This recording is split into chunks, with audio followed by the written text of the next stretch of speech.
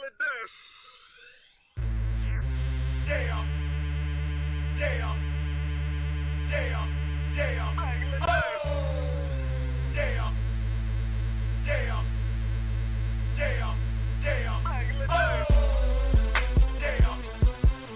yeah.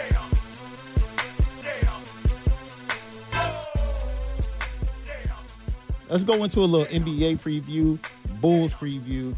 Before we get into the Bulls, do you guys pretty much have, the same top teams that everybody else has? Playing in the conference finals is Lakers, Clippers, maybe a surprise team out west. The East side, everybody's pretty much, from what I've seen, all the prognosticators, Philly, Milwaukee. That's it. That's pretty much it. That's it. I mean, is this one of those years where it's pretty much like, okay, let's just get to May and Conference and finals. June and see and rock out? Man, are y'all not bored yet?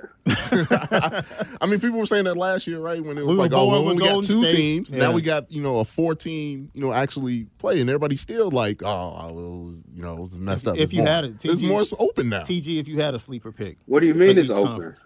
It's more open than what it's been in the previous 5 years. No, it's not. What? No. Golden State has been reigning supreme over the last 5 years. Who else was coming out the West? Who cares? Now you got the Clippers. And the Lakers Mm. and I don't Denver, know. maybe. Denver would be my Who? sleeper pick. Denver Denver would is be your my sleeper sleeper pick. Yeah. in the West. In the Do West. you have a sleeper? Is Boston a Nah. sleeper pick for you? Nah. It's Milwaukee. C4 sleeper pick in the West. In the West? Yeah. Denver, definitely. Yeah, Denver. just with depth. I mean, they got continuity, just having most of those guys together about 3-4 years. And they Same like- coaching staff. Those guys know each other. I think Jeremy Grant's going to have a very good year over there. He's definitely what they need in terms of a defensive standpoint. They're about to have a dog come Yeah, out, I too. think with Michael Porter, Porter Jr., if he stays healthy. You've been impressed with him in the Yeah, I mean, I've preseason? been praising that kid, even coming out, just getting a chance to speak with him during the draft process. And Denver's probably the best situation for him to go to in terms of a medical standpoint. I don't think that medical team or that training staff talks about enough over there. Definitely wasn't but- Chicago, but Yeah. I digress. Yeah, but I think Denver is definitely my sleeper in Okay. the West. In the East, There's no such thing. yeah, I mean, in the East, The East does not have a sleeper? I don't think so, because I think it's you pretty much look at the top. It's That's Milwaukee interesting. and Did you Philly. consider Toronto a sleeper? No, No. Last year you pretty I much think had that- them that- locked in. no. I mean that one guy over there, without him, I don't think you replicate what you did last year at all. No, I'm saying at the beginning of last year. As Do a you I didn't sleeper, have think? Do him. you think you viewed Toronto as a sleeper? I don't think to so. win a Just because championship? because I didn't know too much about what Kawhi Well, it took they were getting. it took Kawhi at least 2 months to prove to BC Yeah. that he was a real deal. No, I always said Kawhi was a real deal. Oh, I just didn't believe in Toronto as a team. BC, come on, man. What? Episode 2, you called Kawhi system player. whoa. I did call him a system Yes, you player. did. I did. You're right. I did call him system player. No, he can actually hoop. After he won the yeah, he could hoop. Yeah. Yeah, he can hoop. Yeah, I think a lot of people just needed to see him on a scale outside of San Antonio, away from Pop and the system somewhat over healthy. there. Yeah, I mean, and just see that guy can actually play, what he can do outside of that system, what he can do when he's the guy. Yeah. And everybody got a chance to see that. That's why everybody's putting the Clippers, at the top to win the West. But I just look at what they got is great. I mean, you got guys who will have no issue playing defense. I just think what's going to hurt them is size, just in terms at the five. Because when I look at the Lakers, I even look at teams like Portland, or I look at teams like the Lakers. I think I just mentioned them, or even Denver. Yeah, I mean, just the size up top. I mean, when you look at the Lakers, LeBron's going to probably be the starting point guard. If you start him, Caldwell Pope, Kuzma, Anthony Davis, JaVale McGee, you got a lineup that's 7'1", 6'11", 6'8", 6'9". Sure, they adjusted the height. 6'7". Well, yeah, I mean, but you still have a point. Yeah, you still have a very big team. Well, I think the Lakers' downfall is just going to be No depth. well, yeah, that and a lack of outside shooting. Once again. So yeah, I mean that's one area that I was very surprised that didn't get shored up, especially when you have But they were LeBron waiting. and AD. Yeah. They were waiting for Kawhi. And they didn't Yeah, that's they- true. They didn't Yeah. get a chance to get at the. I mean, they at got the Danny. agents. They got Danny Green, Danny Green, over there, yeah. but I mean, you definitely need like some As far as the more clip, floor space. as far as the If you clip can't joint, If go you ahead. can't get Kawhi, go get Danny Green, baby. As far as the clip joint, I think PG's supposed to be out until what? November. Okay. Yeah. Mid-November, something So like it's that. gonna take him a while. And to- then, retracing our steps. but according even to then, sources. but even that's significant, and I don't think a lot of people are focusing Well, on. I don't that. think his knees or his shoulders will ever be. Well, even that he misses a month in the West. If you have 2 bad weeks, you playing You catch go up. from 2 to we saw 6. that in Houston Rockets last year. They had a rough start, and Yeah. it took James Harden just going out Bananas. of his mind Yeah. to basically play them up to the 3 seed last year. So that's going to be pivotal, especially when you look at Kawhi, who only played 60 games last year. Is that load management still going to be a thing? Like how much can you You rest would him? think it has to be. Yeah, but think about it. If you rest him like early in the season and they get off to a slow start, then that puts even more pressure on him and PG. Like, Well, they really don't have to get the 1 seed. no, not don't. at all. But if you're playing, If you're thinking that the 1 and 2, and this is just playing devil's advocate, if you think the 1 and 2 seeds are the Clippers and the Lakers, they don't have to get the 1 seed because they're going to end up playing at home anyway.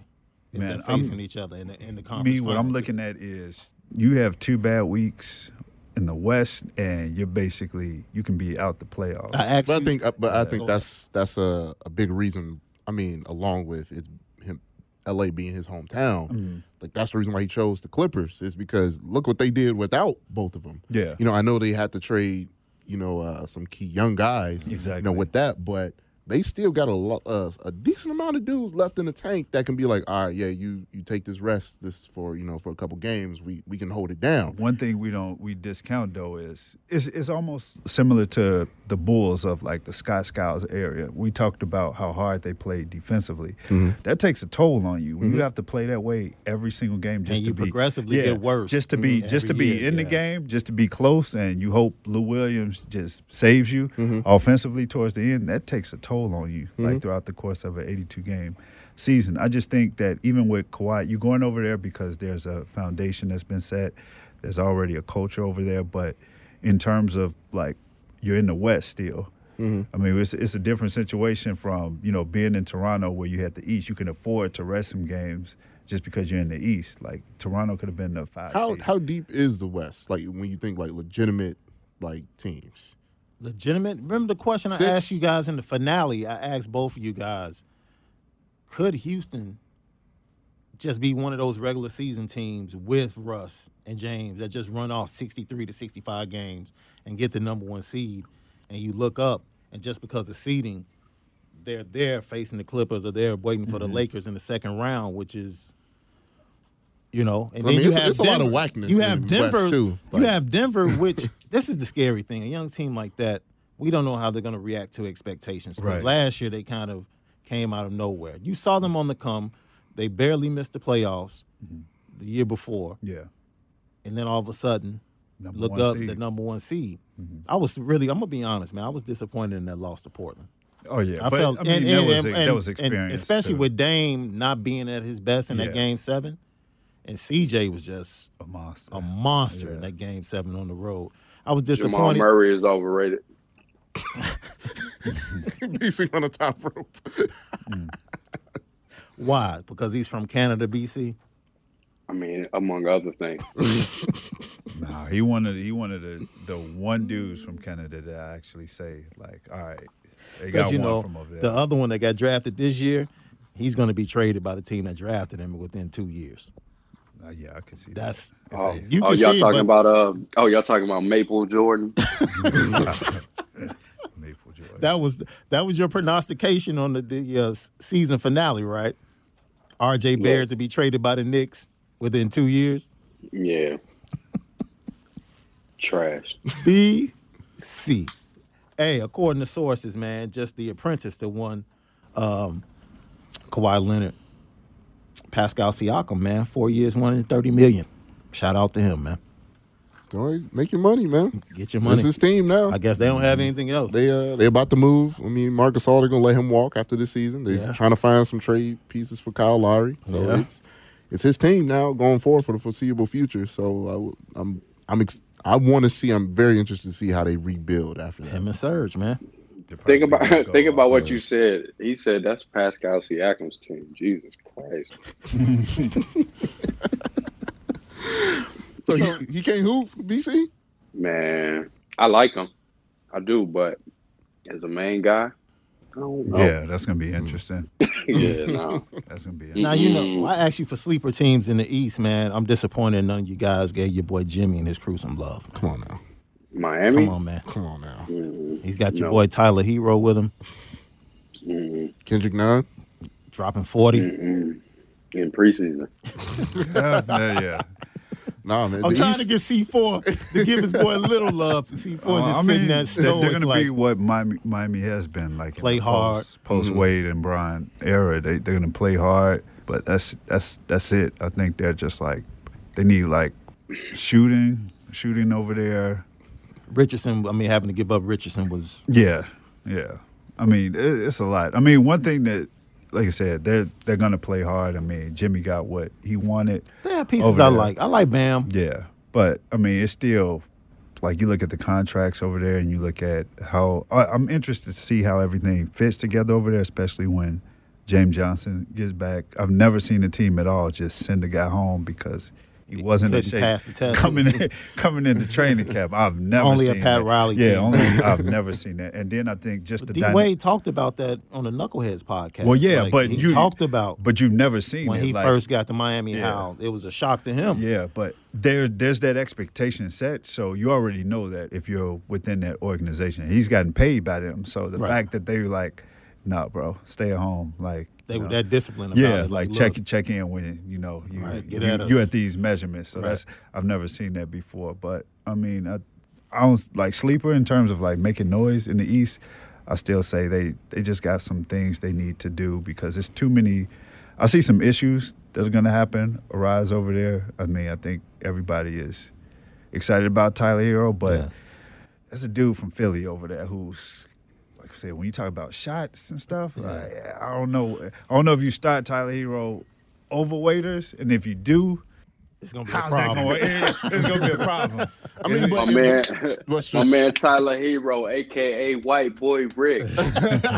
I mean, in terms of like strategically, like it would work because Tyler is a shooter, Yeah. providing the spacing needed for Jimmy to operate in the mid range. He fits next to Goran too. Yeah, Yeah, and Goran yeah. too. So, like, yeah, I could see a situation where Deion Waiters isn't starting. Well, no, Well, I don't Deion Waiters think ain't played basketball in a in 2 year years, and a half. yeah. You ain't finna stop him from taking those shots, Yeah, Jack. but, Believe that. Yeah, like I said, I just want to see how that dynamic is. Just because he's already come out, and I think somebody asked him, would you mind coming off the bench? He's like, yes, Hell of course. yeah, I wouldn't mind. What you mean? Behind a Yeah. rookie? Yeah, exactly. So that's why I said there's some things over there, and just how they adapt to Jimmy. It seems like a good group. I mean, Yeah. if you're getting guys up at the hell are they waking up at 3:30 for like going to That was Jimmy. to the I gym? ain't seen nobody That's else. Jimmy. Yeah, that was No, Jimmy. it was a But few. then- It was a few but then guys. all the youngsters start following Jimmy. Yeah, but I'm like, hey, Jimmy, Following him hey, to the gym, hey, so- I get there at 6, bro. I mean, that Right. Once again, practice Jimmy and hurts. his influence on youngsters. Yeah, I mean, it could go 2 ways with Yeah, Jimmy. we'll man. see how So, that we'll works see. out. I think it's a perfect. I think it's a great culture for Jimmy. It's basically catered to, what he likes. Yeah. But in terms of sleeper, like I said, I think there's just it's just too many weird contracts over there, and I'm trying to see how just the talent message together once all of those guys are. Yeah, if playing. there was any other place Hollywood would want to be besides Hollywood, South Beach is definitely off the court a perfect Yeah, fit for one Jimmy Butler. definitely. Yeah. You know what? I want to ask you guys, man. We know Giannis is like one of the top 5 players in the league in consideration for MVP even this year. He's a favorite. Yep. Are the Bucks being slept on? Because I think they made some small moves that What'd they possibly do? made them. Well, they got the Lopez brothers together. I'm not Come saying on, that's a big man. move. No. They re-signed Chris Middleton. Mm-hmm. All right. So, They got rid of Tony Snell. That right there. so, They kept Eric Bledsoe though. I think yeah. Eric Bledsoe eventually. and they lost Malcolm Brogdon. Yeah, that's gonna hurt. But Brogdon missed Huh? what 50. No. How many games did he miss last year? He missed a lot. few. He missed 40 almost games. 50 games. It was close to 50. He still can hoop, man. So, he It's can, not- without a doubt, he it's can not a lot hoop. of 50, 40, But 90 it gave them dudes just walking flexibility. around. What it did was it gave them flexibility to do some things in the middle of the season, Man, they also going messed. into the playoffs. They also messed up themselves by giving Eric Bledsoe that contract before the season ended. Early. Hey. I was like, what are you doing that for? Yeah, I mean, it's tough to get dudes to Who? Milwaukee. Well, my answer to that is who's his agent? Oh, Rich Paul.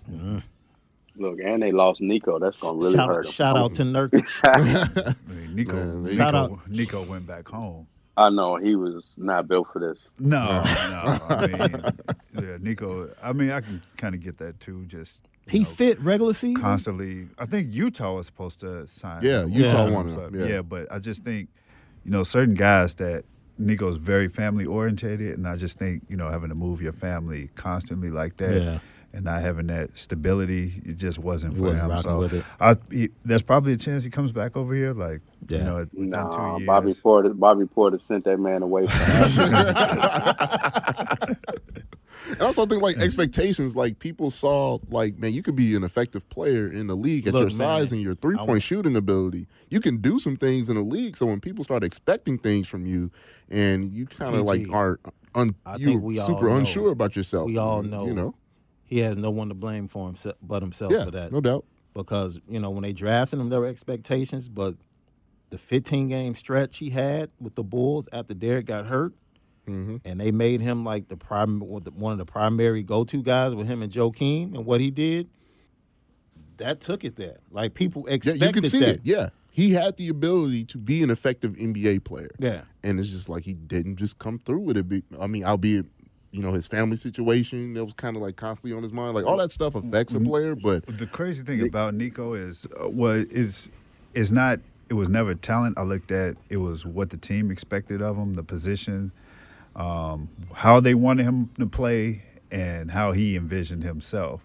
Because we look at Nico his first year here, Nico always played his best when it got to late February, March, April, going into the playoffs, which was crazy to me.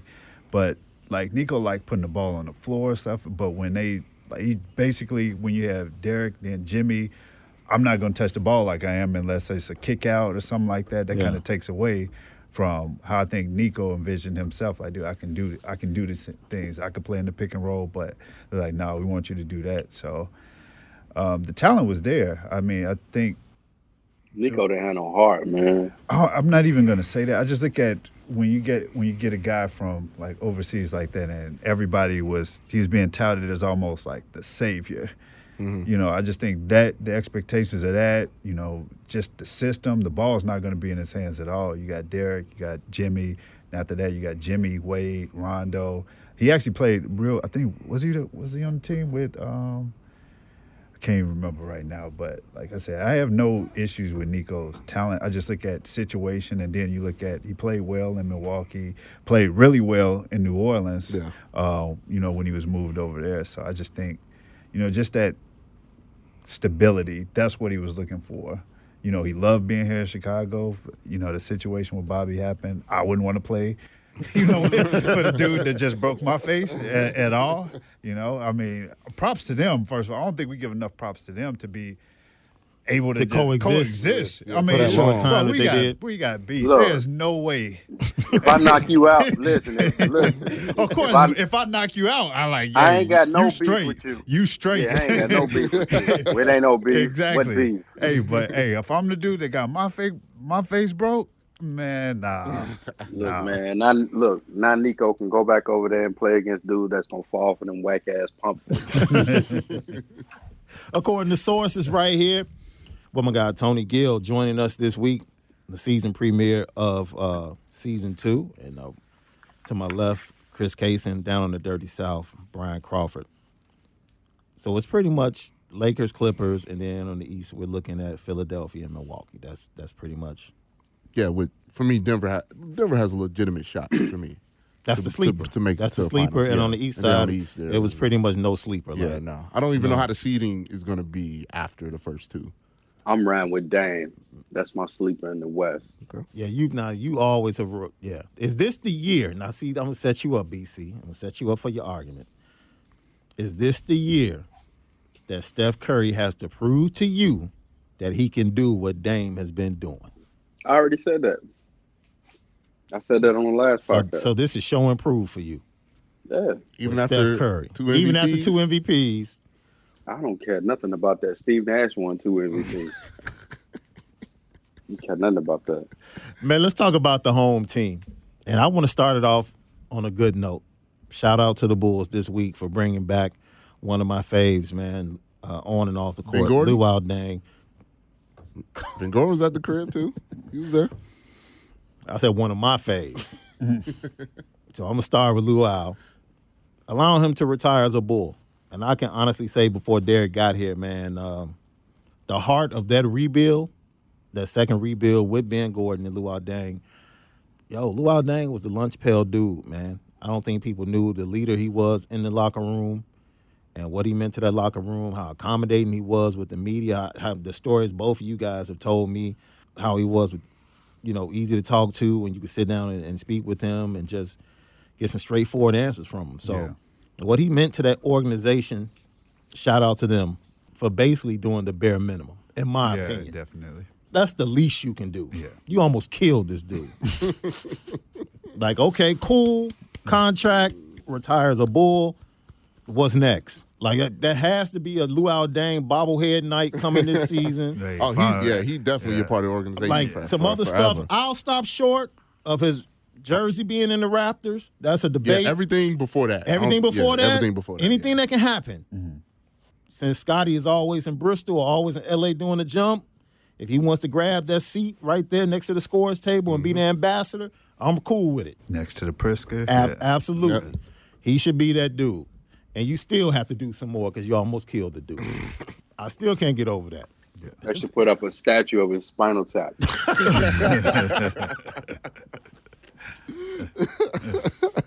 How many games can this team win, man? How many games can this team? Because the buzz around this team, everybody's just going crazy. Zach LaVine looks so What great. buzz? He's going to score. Oh, there's a buzz, He's BC. going to average Yeah. 28 points a game. There's a buzz. BC, you were all now. You did say, when people were talking about trading Zach LaVine, or there were rumors about Zach LaVine being moved in the offseason, you were like, why would they do that? He's the draw, especially with the All-Star game coming. There's I have no a way. new question. Okay, what's the new question? Why is there a buzz? It's the beginning of the Well, season. one is that's the one. optimism of a fresh start. Everybody's healthy right now, and Can I I stop think you? Can I stop you at optimism? About what? well again you had great offensive play from Zach LaVine last year. People are expecting a jump from Laurie Marketing.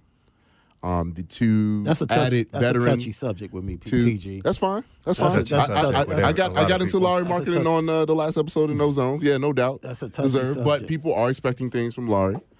The added veterans of Thomas Sadaransky, who is a starter, your guy. and the starter. You've shown for this love to team. him Yeah, all summer long. yeah, dude can play. Yeah, I love Tom. Even Dude could play. watching Tomas. international games. Yeah, Sadaransky? yeah. Yeah. He can play. Now they have a legitimate point guard to do professional starting NBA things for this team. They got Kobe White. Kobe White looks good. Looks like he can do stuff at the NBA level where people are excited to see. And, if there's any optimism or any kind of legitimate type of optimism about a player or the team that are on the Bulls, you know how Bulls fans are, man. Chicago Yeah, fans. Chicago fans are, man. Let me They- ask you they two don't guys ride. something. Before a little I pre, still ain't not to cut you off. I Go still ahead, ain't BC. heard no. I still ain't heard. you no haven't heard buzz. anything to be optimistic buzzworthy. Nah, dude. Because what we talking about? We not talking about making the playoffs, right? So we talking about seeing what Wait, gradual that's- improvement. That's their goal. That's their That's goal. their That's what goal. that's what they're selling to the fans. Their goal is to do what? Go to the Make the playoffs. playoffs. Make the playoffs. That's their goal. At least that's what they said at media day. Yeah. Yeah, I don't Cut it out. believe it. I don't believe it, but they got that on the team. C4. So you was won that? 20. You See- won 22 games last year. You gotta win at least 38 to make it the 8th seed in the East. Mm-hmm. So they're gonna be a plus 16. with that team? No. No, but again, we talking about two separate things. We're talking about what fans believe and what the organization believes versus what the media and like actual people that watch the team believe. Those are two separate things. So your This love. is why I've said Bulls fans over the last decade or so have been the dumbest fans in all of the NBA. It's just a fact. Like it's blindless optimism over absolutely nothing. Like you can look at this team, and I mean I've been around this game long enough to not get excited. You can't sell me to BS. Like you just can't do it. Like there's nothing about Zach LaVine and Wendell Carter Jr. and Lauri Markkanen and whoever is gonna be running the point, Satoransky. Nothing about that dude. Nothing about that team says playoffs. So how can you actually sit there and tell your fan base, yes, we gunning for the playoffs? Now, are we gonna get into this mid-range thing? Because I really want to get into I'm that. saving that for Truth or Trash, bro. Oh, okay. I'm saving that for Truth or I Trash. really want to talk I'm about that. saving that for Truth or Trash. I want to ask this question, a prequel to Truth or Trash. I didn't even expect this to come up until the Satoransky love was going around in the room. How long should it take Kobe White to unseat him as the starting point guard? And if he does not unseat him as the starting point guard, is that a wasted pick?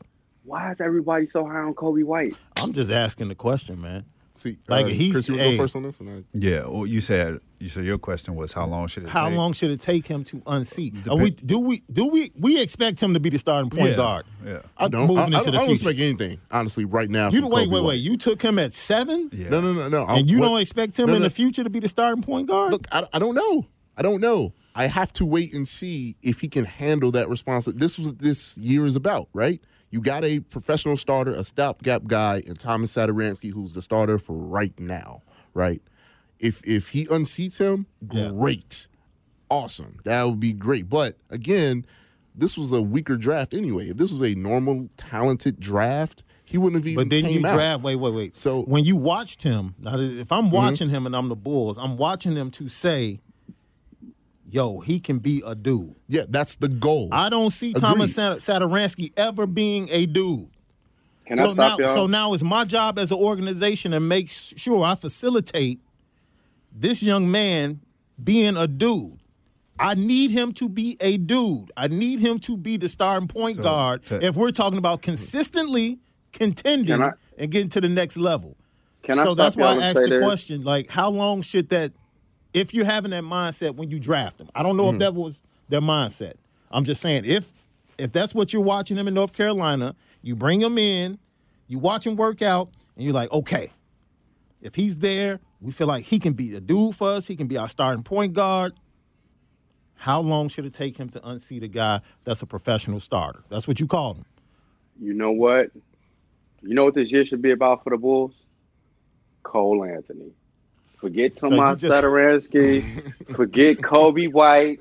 We talking about point guards. We talking about real point guards. So another UNC point guard. Cole is cold. Yeah. Oh no. Yeah, Cole no is- doubt. No doubt. and right, You should right, suck this entire year to try to put yourself in position to get a real point guard. and right before Chris gets back in, I think the reason why I said I want to find out if he can handle that responsibility. We've seen that he has the ability to put his head down, get to the rim, get to the free throw line, and make shots. But it's not just about that. Can you facilitate an offense? Can you be the point guard? And that's what I want to see. We already seen Now, see, the as an scoring part. organization, I'm glad you said it. As an organization, the first thing you And- have to do is you have to say, we don't know. You're right. Right. But I think we have to find out who he is. Like, if it's our job to develop him, he may never be that elite facilitator. And he can still be a dude. Yeah, You don't know who he is right now? What? No. He hasn't played a regular NBA season game yet. I would like to give him a couple games, give him a month or so. I mean, again, but here's the thing though, with them making this playoff push, is he's not going to have a lot of room to flesh it out to see if he can be that starter. Like, remember, it took Trae Young a half a season to figure it out, being the starter, having all those. Yeah, minutes. but I told y'all, But Trey Young was that dude. No, wait. But see, wait. If This is why I don't buy into believing that you have to see a guy at the NBA level in order to determine what type of player he's going to be. Simply because what you see in college is 9 times out of 10 what you're gonna get at the pro level. Like absolutely. Like yes, it took Trae Young a half a season to figure it out, but you knew Trae Young was gonna be what Trae Young was doing in Oklahoma. You know he was gonna be able to do that in the NBA. Now you go back to Kobe White. When you look at him, what he did in North Carolina, what did he do when he played for the Tar Heels that gives you an inclination that he could be even a little bit or even marginally better at the NBA level? That's my question. Well, Kobe see a lot of he got people to the didn't. rim. He exceeded expectations at North Carolina. Number one, What was the expectation? he first of all he wasn't supposed to start, Yeah. and He was then supposed he wasn't supposed to start, and then midway through the season he was pretty much the ACC Player of the Year with the performances he was putting on. So he exceeded expectations. Kobe was probably supposed to be a 2 or 3 year player at North Carolina. He ends up being the 7th pick. Yeah, he wasn't supposed to come out. So, in my opinion, this is why I'm asking the question. BC, I agree with you. There's certain things you can see. I don't need to see an NBA regular season game. Like, you can see if somebody's a dog by just watching. You watch Zion, you saw it. Like, all these people, I need to see him against taller people. Man, I don't need to see that. That dude's a dog. You put him on the court, he's a basketball player. How's he going to score? I don't care what skills he doesn't have. He's going to find a way to score because he knows how to play the game. That's what I'm asking. But that's my question about Kobe is like, what is his NBA talent? What transfers from college to the NBA? I would say his speed transfers very, very well to the pro level. Yeah. Again, but to your point, BC, about Cole Anthony, and I think that's why I'm leaving out the expectations part for him, because I just want to see it. Because if I don't see it this year, and of course we believe that they're not going to make the playoffs, that means with the flat odds, they have a shot to take Cole Anthony, or have the ability to maybe trade up to take him if you feel like your point guard position isn't solidified yet with Kobe, and Kobe is just a Lou Williams coming off the bench type. Yeah. So I'm leaving out all those options Lou available. Williams? He can't even shoot like that, bro. I'm thinking more like another Chris Dunn. No, he's not Chris Dunn. No. Hold on. Yeah, BC. he's not Chris Dunn. But So I'm talking about in terms of where he was picked at and the expectations. That's what I'm saying for Kobe. We didn't even see this in preseason from Chris Dunn, like in his entire career. What Kobe has done in this preseason, we haven't seen that in his entire career. He had a tough teacher though with Tibbs. Man, if you can hoop, you can hoop. Oh yeah, if you can hoop, you can hoop. And they'll play you if you can hoop. I don't know if Chris, he's not a consistent hooper. Jimmy could hoop, and it took Luau begging Tibbs to play him. And he got here and had all the free reign in the world to hoop, and he still couldn't hoop. Now that right there, before he got hurt against Golden State, he was on a stretch where he was playing really well. Chris Dunn? When he tried to dunk, broke his fall with his face. Yeah. Before that, he was playing. The Bulls are actually playing pretty decently in that little small stretch. I'm not saying to do. All I know is funny to me that, at TG, I'm not, because I saw several people saying this. Some people talked about it here at ESPN on the radio the next day, talking about how feisty he was against Trae Young. I'm like, this dude just embarrassed you last year. Of course, dude. Like, I don't want to say this preseason stuff. You get to the regular season, he's gonna bust your tail again. Trae Young got him in Atlanta, came back to Chicago, and got him on a Sunday. Churched him. Cook the man every time. I was talking to me and Eugene McIntosh. He was saying like the messaging going into this game is like, this dude gave you like 90 plus in like a 2-week span. What you gonna do about it? And they wanted to take 45 more. they wanted to be a little bit more physical, even if it's a preseason game, to let them know like, hey, it's not gonna be as easy. But I still think. And it gets into the regular season, he gonna still. Yeah, he gonna still. I mean, there's just certain guys like you can't do.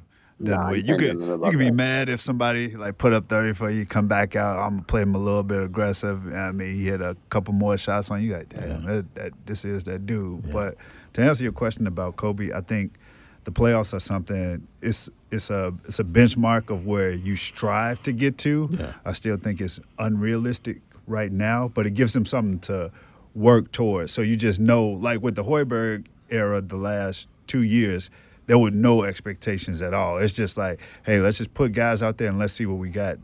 Now with this, just like, all right, guys, we're working for something, so there's accountability there. Yeah.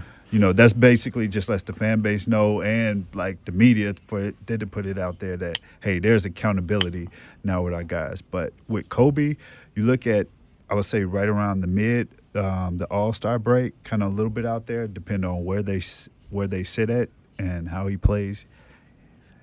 Like if they get to a situation where, all right, playoffs just unrealistic, then you like, all right, here, take it. It's your job. Like, let's see.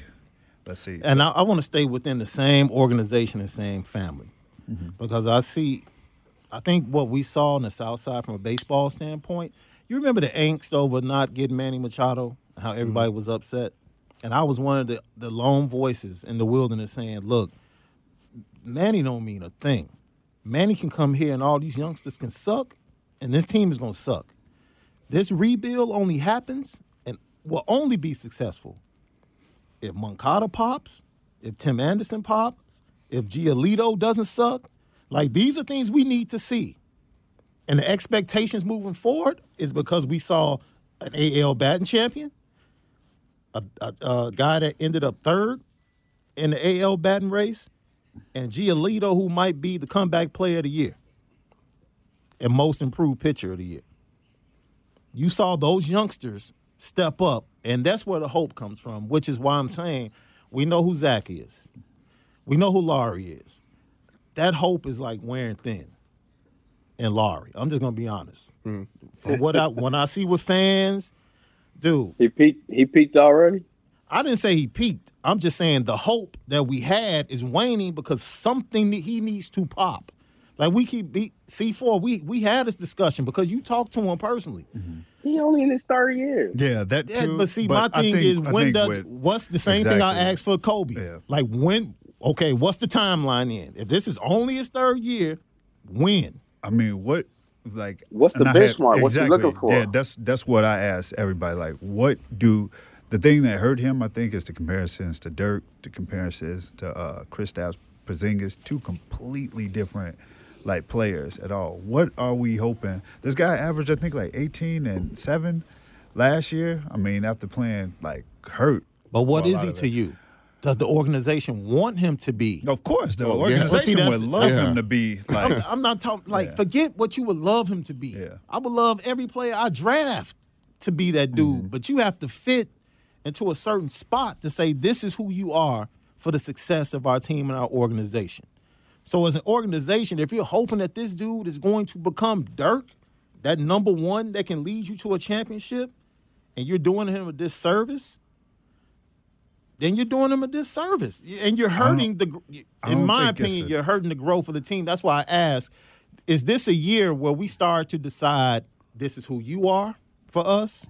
Zach, this is who you are. Laurie, this is who you are. I think a lot of that is already decided a little bit. We know Zach is like 1 on the team. Laurie is 2. 1A, 1B. Yeah. I mean, I'm not even sure if it's a 1B. Is he a 1B? Because Laurie looks like that spot could go to, like, say, if Kobe comes out aggressive. Like, that 1B could be Kobe.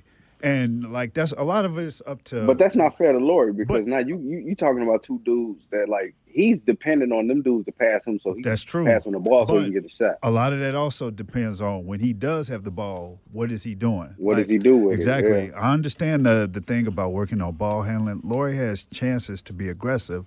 What Laurie looks for, like the first open shot, Laurie's taking it at all. I mean, hey, defenders are – what are defenders doing when Laurie gets the ball? No, they're running at him for the 3-point shot. Right. Exactly, because he's getting the ball off a kick out. So if you got defenders running at you majority of the time, facts. Why take that shot all the time? So a lot of it is going to be dependent on. Well, the smart shot would be up fake 2 dribbles into the mid range. Not even that. Get to the rim. Like, I'll get to that. I keep saying this about Laurie. We should not like get comfortable, nor should he get comfortable with looking in the stat sheet and say, hey, I got 11 3-point attempts and only have 2 free throw attempts. Yeah. Like, dude, you're way. That's how they want to play. Yeah. But I understand that's how they want to play, but I think that does him a disservice just because he's in this mindset of settling. I understand the individual goals are to focus on defense, rebounding, easy. But that's how they want to play, Chris. That, So yeah, it's that's like, how they want like, to play. what can but he do? If we're pushing this guy to be like 1A or 1B, whatever, you got to put him in better positions to be like aggressive. He can't just like have a diet of 40 like Can 50 you run your offense through Laurie? No, you can't and run your win? not now. Not right now. But think about Well, it. that's Like, your answer. yeah, but Okay, how long before you can run your offense through him? I don't think you can run your offense through him. I mean, Okay, so if- this if- goes back to and you were in agreement. You were in agreement. I think we all were in agreement, and we might because you had some inside information saying that they really wanted Trey Young. Yeah, I the mean, I Bulls. just looked at out of all the draft. I just feel like out they of all had- the draft if guys you they want worked at that Laurie- year. if you want Trey Laurie is the to be one that dude, they I- sent the vehicle for. I it. feel like you need to give him what's going to cause him to be successful. Having is- Chris Dunn at the point guard was not going to help him become the player you needed him to be. Now, did that cause him to be stagnant in his development? And maybe Well- now with Kobe or Saturansky, he can start to flourish a little bit more? I don't know. All I'm saying who is a guy who like is the him, Dirk at the beginning of his career had Steve Nash. It's like when you have a player like that, He also had Mike that Finley as Yeah, you Mike need Finley, players, yeah. and Don Nelson. but Mike Finley played a role. Oh man, Mike Finley Finley played a was role. a- Let me Mike- no. Mike See, Finley you was think I'm being disrespectful? No, I know I'm not what you're being saying. disrespectful. I know what you're saying. He played a role. They worked together. Those three worked. They fit. Listen, The if you've pieces already- around Laurie have they fit what he needs in order to develop. Like we keep you- saying, like, yo, we waiting for Laurie to pop. Has the disservice been they really haven't put around him the best things that's going to help him grow? But if you've already established that he's not the player that you can run your offense through and win, then why are you wasting your time even talking about But I don't think C4 said they established that. He said yet. Didn't you say yet? Yeah, I mean, a lot of it's like I said, it goes back to You're listening what to he According wants, to what's Sources. being taught, what's With expected. I understand they want to BC, play SD, and C4. up and down, 3-point, Right here all that's on fine. A2S but Network. either way, like if this dude has worked on his post game, we would like to see it.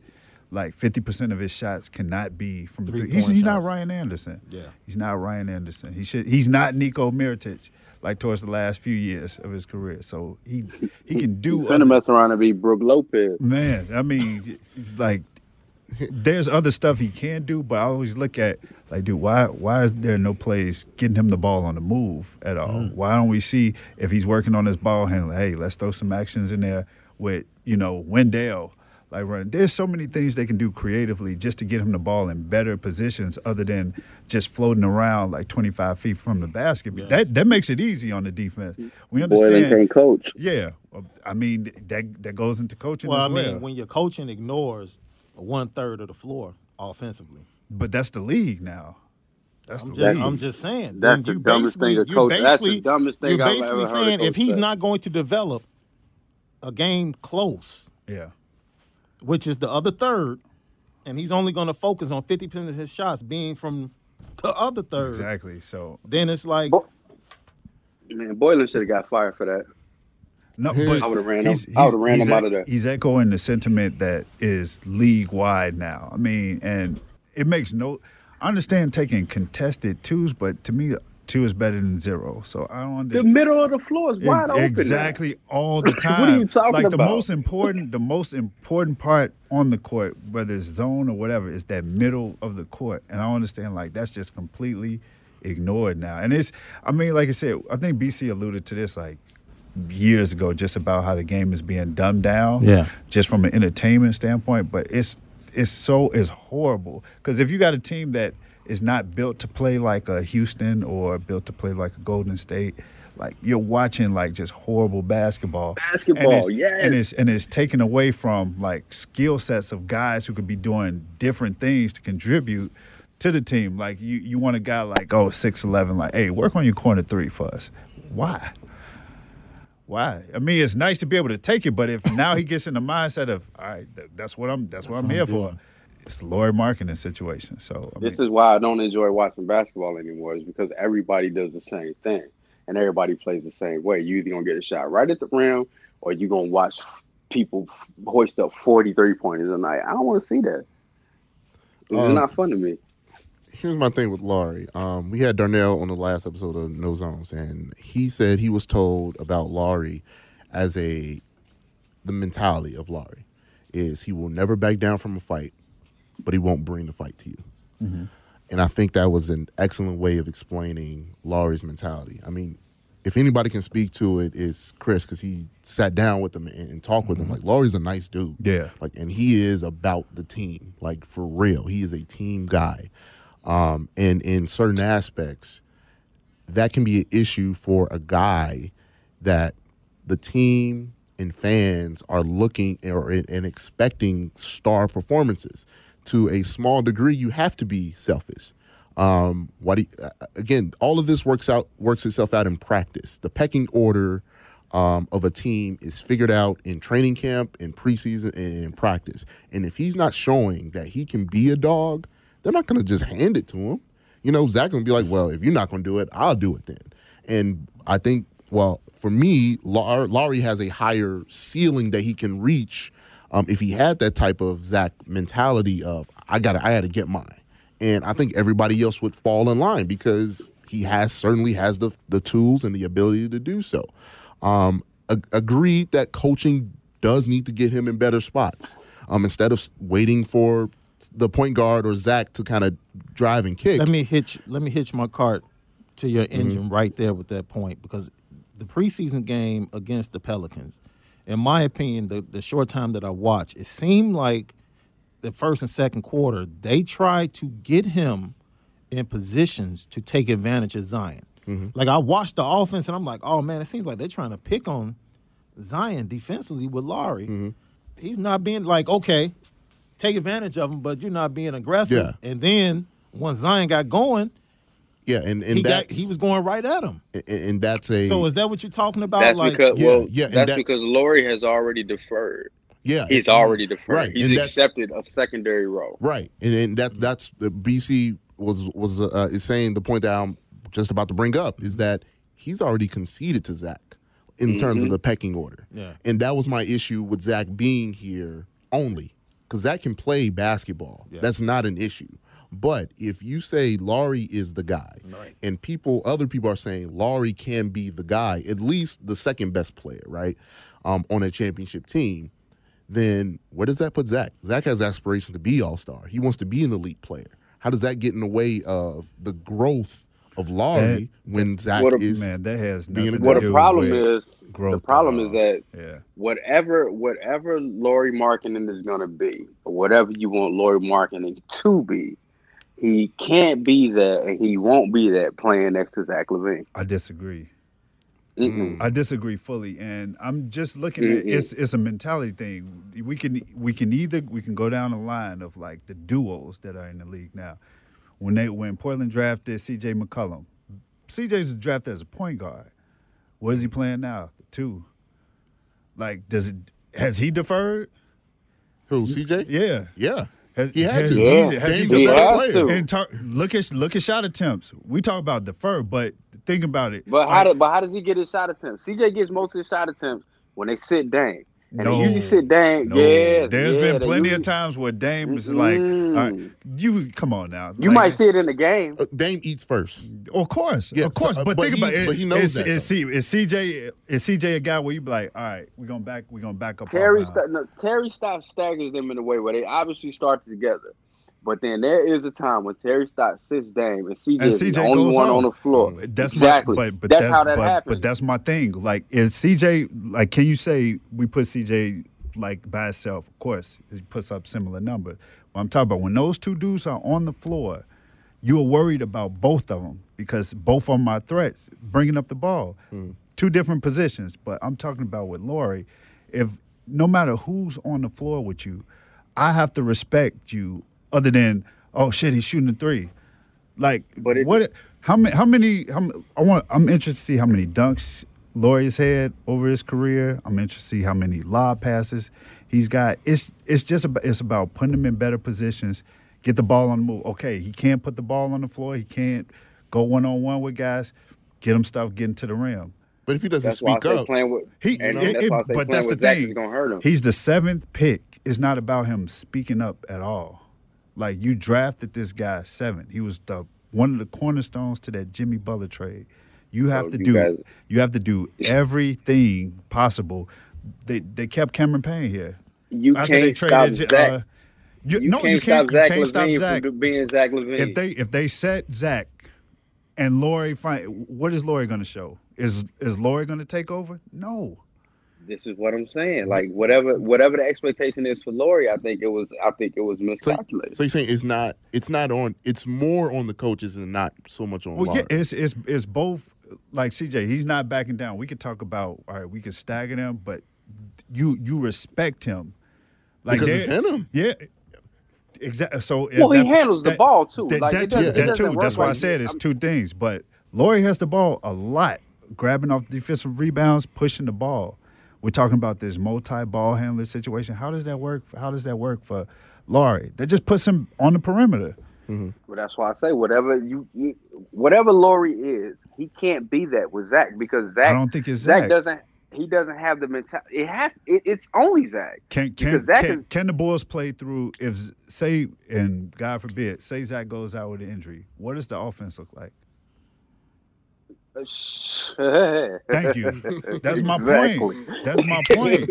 So it's like it's a combination of both. It's like, what do you want out of this? You've just given me my answer as far as Laurie. And how are we putting you in position to see if Zach goes out? Right. What does the offense look like? It's like what did Yoda say? There is no try. It's only do. You got to do it. Yeah, I'm tired of Laurie trying. But this is his third. It's like, this is the third year. And you're saying nobody stops that when you pointed out C.J. McCollum. Yeah. Like, I don't care how cold Dame is. Yeah. I'm gonna be a dog in this league, and that was up to him and the work he put in. He decided to develop his game to say, I'm gonna be a dog next to this dude. I don't care how cold he is. That's the same thing. I think everybody here is waiting for Laurie to do. Like, Zach is going to put on a show. I'll put it in a different context. Now, we talk about that guards. is a guard, though. Think about this. Guard. Kristaps' first year, who was he playing with? Can't even. Carmelo Anthony. Melo. Yeah, he's playing with Melo. What did Kristaps show you? Hey, this dude's going to get his shots, but I'm coming. Y'all going to be talking about me. Right. It's mindset, and it basically changed the way New York had to play. It's like, oh, shit. We might have to go through this. Yeah, if Melo goes out, we can play we can go through this dude. Now, Kristaps, 7'3", completely different skill set in terms of being able to put the ball on the court, in terms of aggression. Like I said, it's being put in positions to, like, get easier stuff outside of. Kristaps can shoot the lights out. But man, what if what if Laurie? No, go ahead. Go ahead. No, I was saying, what if Laurie is Nico all over again? Ben, that's essentially what he's so now. You know what I'm saying? In your opinion, in all of our opinions, based upon what's been said, and they probably wouldn't do this because it wouldn't be a good look. What could they get for Laurie? Ooh. Oh, I mean, if they decided, you know what? You can finesse some people. Can you finesse some people with the talent? It's early enough. It's early enough. And I still think Laurie is extremely talented. When I talk to people about it, they're like, man, why are you knocking him? It's like, I'm not knocking him. I see. You see. We all see it. We all see it. This is how bad does he want it? Yeah. Is that, and I don't, like, discredit his work ethic at all, but I look at it as it's aggression, and then it's, like, hey, what positions am I being put out here on the court? Like, Laurie's not the type that's, going to speak up. So, I mean, this is we talk about the Finnish culture. They're very nice people. Mm-hmm. I mean, you could say it's going to take coaching, really, because he's not going to speak up like, hey, I need more touches. Like, put the ball in my hands. Agreed. It's something that they need to make sure that happens. That if you believe in this talent and you think this talent can be a staple for your franchise, you need to put him in position. And that's one of the more interesting topics of the year because third-year jump, that's what people are expecting. That was my question. That was my question at media day. Yeah, is the expectation year. I mean, we saw what Andrew Wiggins did in his third year, and it was like, okay. Oh, he a weirdo too. He said, I don't know what's wrong with that boy. But the third year is, okay, now in the minds of basketball fans, in the league, we're about to peg you at something in your third year. what do you want to be pegged as? Yeah. I mean, I understand, you know, being I understand being a team guy, but like there needs to be just a kind of a change in mindset. Hey, like this team is only going to be as good as you are aggressive. I understand the defense needing to improve, your rebounding, of course, but like, dude, you gotta establish some type of fear in the opposition. Mm-hmm. Like if I'm just worried about you, if the scouting report comes and you got 2 sentences on there, that's horrible. Yeah. You're 7th pick. Like, dude, you're supposed to have like a paragraph or 2. Like, hey, this is what we got to worry about. If I'm just worried about you on kickouts, nah. I'm Cal Korver. Yeah, I'm definitely interested in going into the visitors' locker room and seeing what's on seen that it. board. Yeah, I've seen it. mean, this year, to see where their eyes are looking at, what are they trying to accomplish when they play the Bulls, and I'm going to keep that in mind. I'm going to keep that in mind. Zach. What does Laurie's section say? Oh, just run them off the 3-point line. Yeah.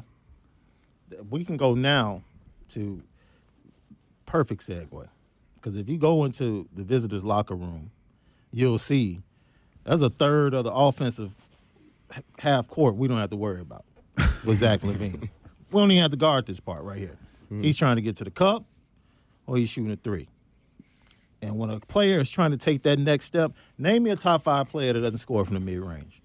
And he can. I'm not saying he has to take a lot of shots from there, but people know you have to watch him in that range. That's my issue. When you come out publicly and start talking about this, like, dude, even if that's the way you want to coach and you believe as an organization, cool. Steph is going to shoot 10 threes a game. Steph is actually a very, very good mid-range shooter. Exactly, Man. And he might only take 3 or 4 a game from the mid-range. But the fact that you know that he can hit from that point, how do you defend him? It's something else to defend. And when you take away a third of the court offensively from a player, you basically tell the other team, like, this is what we have to worry about. How do you call yourself a basketball coach saying some stupid shit like that? I don't understand. You a basketball coach. You got 94 feet to use. You know what I'm saying? And like, if you want to isolate your shots to 2 different shots, that's it. That's dumb. That is so stupid. That's why I don't understand. This is the problem. We spend way too much time talking about the Bulls because it's just gonna give you a headache. It gives me a headache. Now I know you said C4 originally when the story came out, Zach being upset with the fact that the Bulls had talked to him about, because he has a better shooting percentage from 3-point range. 2%. They were inclined to tell him that they would like for him to score from 3-point range or either get to the bucket or make plays for others. Yeah. All right. The original statement by Jim Boylan, which I thought was a joke because for me, it sounded like how kids grew up playing basketball in Chicago. Like I don't need analytics to tell me, because you grow up in Chicago, the first thing you find out is how do I get to the cup? That's everybody. Like our jump shots come late. Get to the cup. If you can't get to the cup, drop the dime or pass it out to somebody else that's open. I was different. I wasn't athletic enough to get to the rim. For most of us growing up in the city, that's how we learn the game. Get to the cup, drop the dime, pass it out, right? That's just basketball. And for me, this goes down. BC, you could talk about it, man, because you spent the summer watching some AAU games. Go watch AAU basketball. It's one of the most disappointing things you'll ever see. It's watching it. It's the NBA because of the way it's being taught. Actually, it's actually a little different because the style of AAU basketball basically mirrors the style of NBA basketball. College basketball is actually different. So it's why you see a lot of guys that kill at the AAU level, get to college and don't do as well. And then get to the NBA. If they got that talent or whatever, then they get back to the game that they used to, and then you see them perform well again. College is actually like teaches them to play basketball a different way. But NBA basketball is basically just AAU basketball, just I mean, with just players with elite skill. That's all it is. The game is exactly the same. I was a bit confused by Levine kind of trying to make a comment about it. It was weird because his numbers is actually on par with what the league is doing. I looked up his numbers in terms of where the percentage of his shots are coming from. They've actually been going down in terms of his mid-range attempts before they even told him about it. He was doing it naturally. He came in the league, 30% of his shots came from the long mid-range area, which is the worst shot in basketball, one step inside of the three-point line. 30% of his shots in his rookie season came from that area. They've been declining ever since he got into the league to now it's at 15%. Last year, 15%, only 15% of his shots came from that area where nobody likes to play, that high, that one step in from. It came with the improvement of his three-point shot. Right. So they're basically saying, and it's like, look, you're already doing what we're asking you to do. It's just if you can increase the amount of attempts that you make from the three-point line because you're a good three-point shooter, or get to the rim. And here's another issue with Zach going into the season is he needs to get to the free throw line more. And I think that also went into, hey, don't settle for that mid-range shot because we need you to get to the free throw line a lot more. And getting to the rim attributes to getting to the free throw line. So I think that's what they were trying to do with him specifically. But overall, you guys' aspect of the game in terms of people taking it out completely is correct. Like San Antonio, they made it to the playoffs. They killed the mid-range area without having like a lot of talent there because they took advantage of a market inefficiency. Oh, they got two dudes that got nothing but DeMar is mid-range specialist. So I mean, and we just seen and LaMarcus, we just seen Kawhi Leonard win, the finals being a mid-range sniper. So I think eventually it'll regress back to the mean. T-Gill, I hate that argument, and it ain't because you made it. It's just because I've heard it before. We always talk about the worst shot in basketball, and it always gets narrowed down to that one little area, underneath the free throw line, you know what I'm saying, just before basically in the top of the key. Now, that's the shot that they call the worst shot in basketball because if you take one step back, then you had the three-pointer. Right. But there's so much more space within that. You know what I'm saying? Like the mid-range is not just that one spot on the floor. And so I always hated that argument when it's like, oh, that's just the worst spot. Like, yo, you just talking about one spot on the floor. What about right there on the elbows? Like, what about on the wings? All of that stuff, like all of that is a mid-range shot that you could take. That's wide open. There is no one there anymore.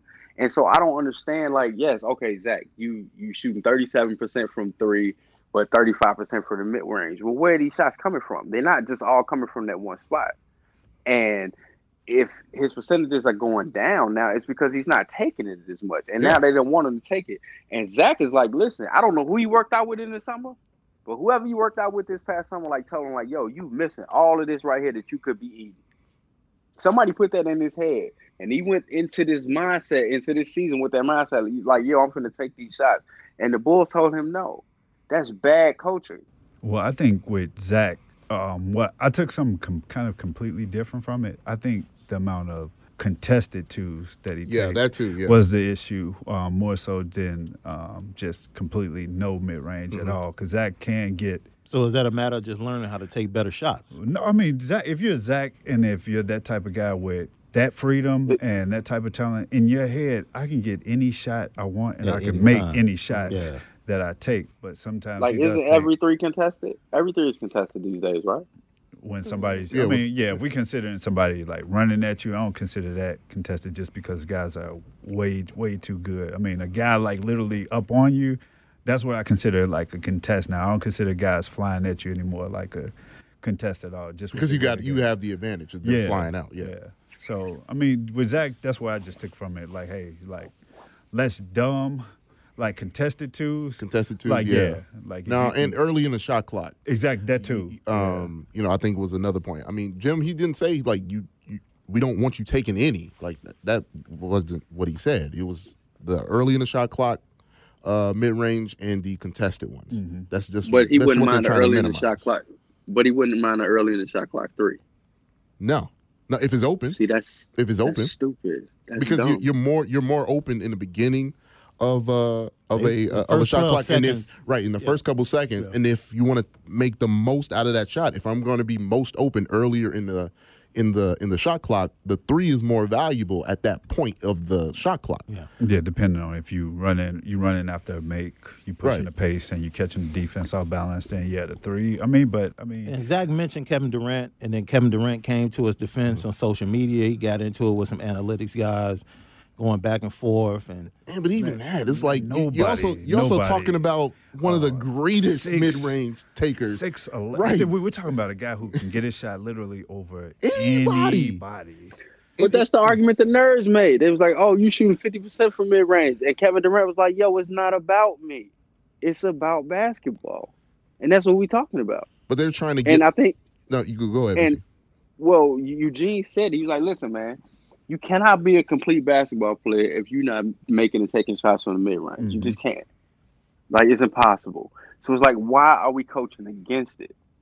Because it's counterintuitive. It's counterproductive. You're actually making players worse. This kind of goes into the Laurie marketing argument. But I mean, if everything is but kind of again, when you look at the stars taking those mid range, it's because they're shooting it at such a high. They're making it at such a high rate.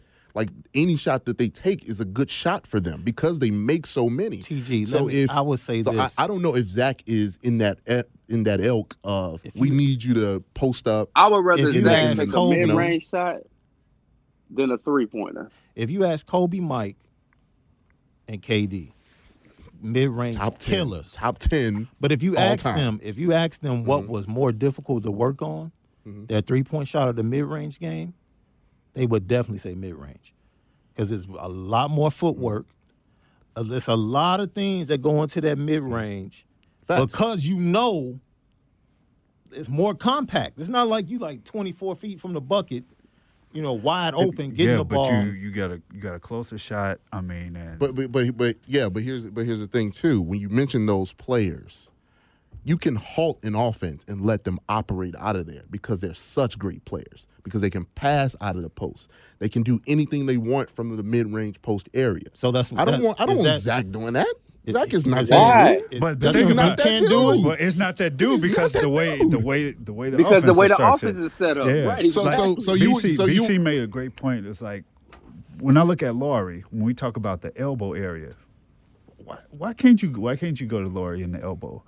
Think about how effective he would be at the elbow if we play out there, work our way from there, then go out, as opposed to him starting 25 feet out, moving Yeah, around. you go as a high post perimeter. out. Exactly. Exactly. Yeah. The same thing with how effective will Wendell be just as a screen roller. I mean, we got to it's not just the Bulls, it's the league in general. So I mean, I look at Zach's not that dude now because that's not what the offense is geared towards. You're not going to throw the ball to him at the elbow. But I think if you have just multi position, whatever it's called, and you're just doing dribble handoffs 25 feet from the rim. That's basic stuff. What is yeah. that? You're not confused. You're not doing something the next team's not doing at all. All right, I've seen this. You just got a different wrinkle to it at all. I know who to worry about with the ball, and I know who to chase after. Once the ball is released. I mean, so I just look at there needs to be a rethinking of the game at some point because it's going to get to a level to where somebody's going to be like, man, all right, do we really want to watch basketball where the average shot? I mean, Houston Rockets are taking 57 threes. In the I'm at preseason. that point right now. That's I'm at that that's point half right now. that's yeah.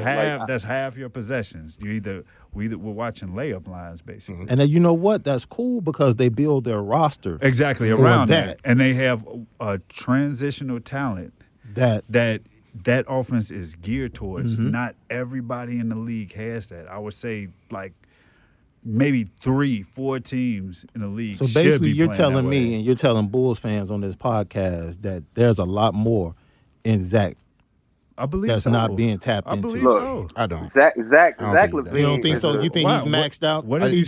seen? though? No. I think he is a downhill player that can definitely has great 3-point range we haven't seen the ability for him to play make. He's been in those opportunities, and we haven't seen that. Zach averaged like 5. Zach can average 5 assists easy. Zach LaVine is a great scorer.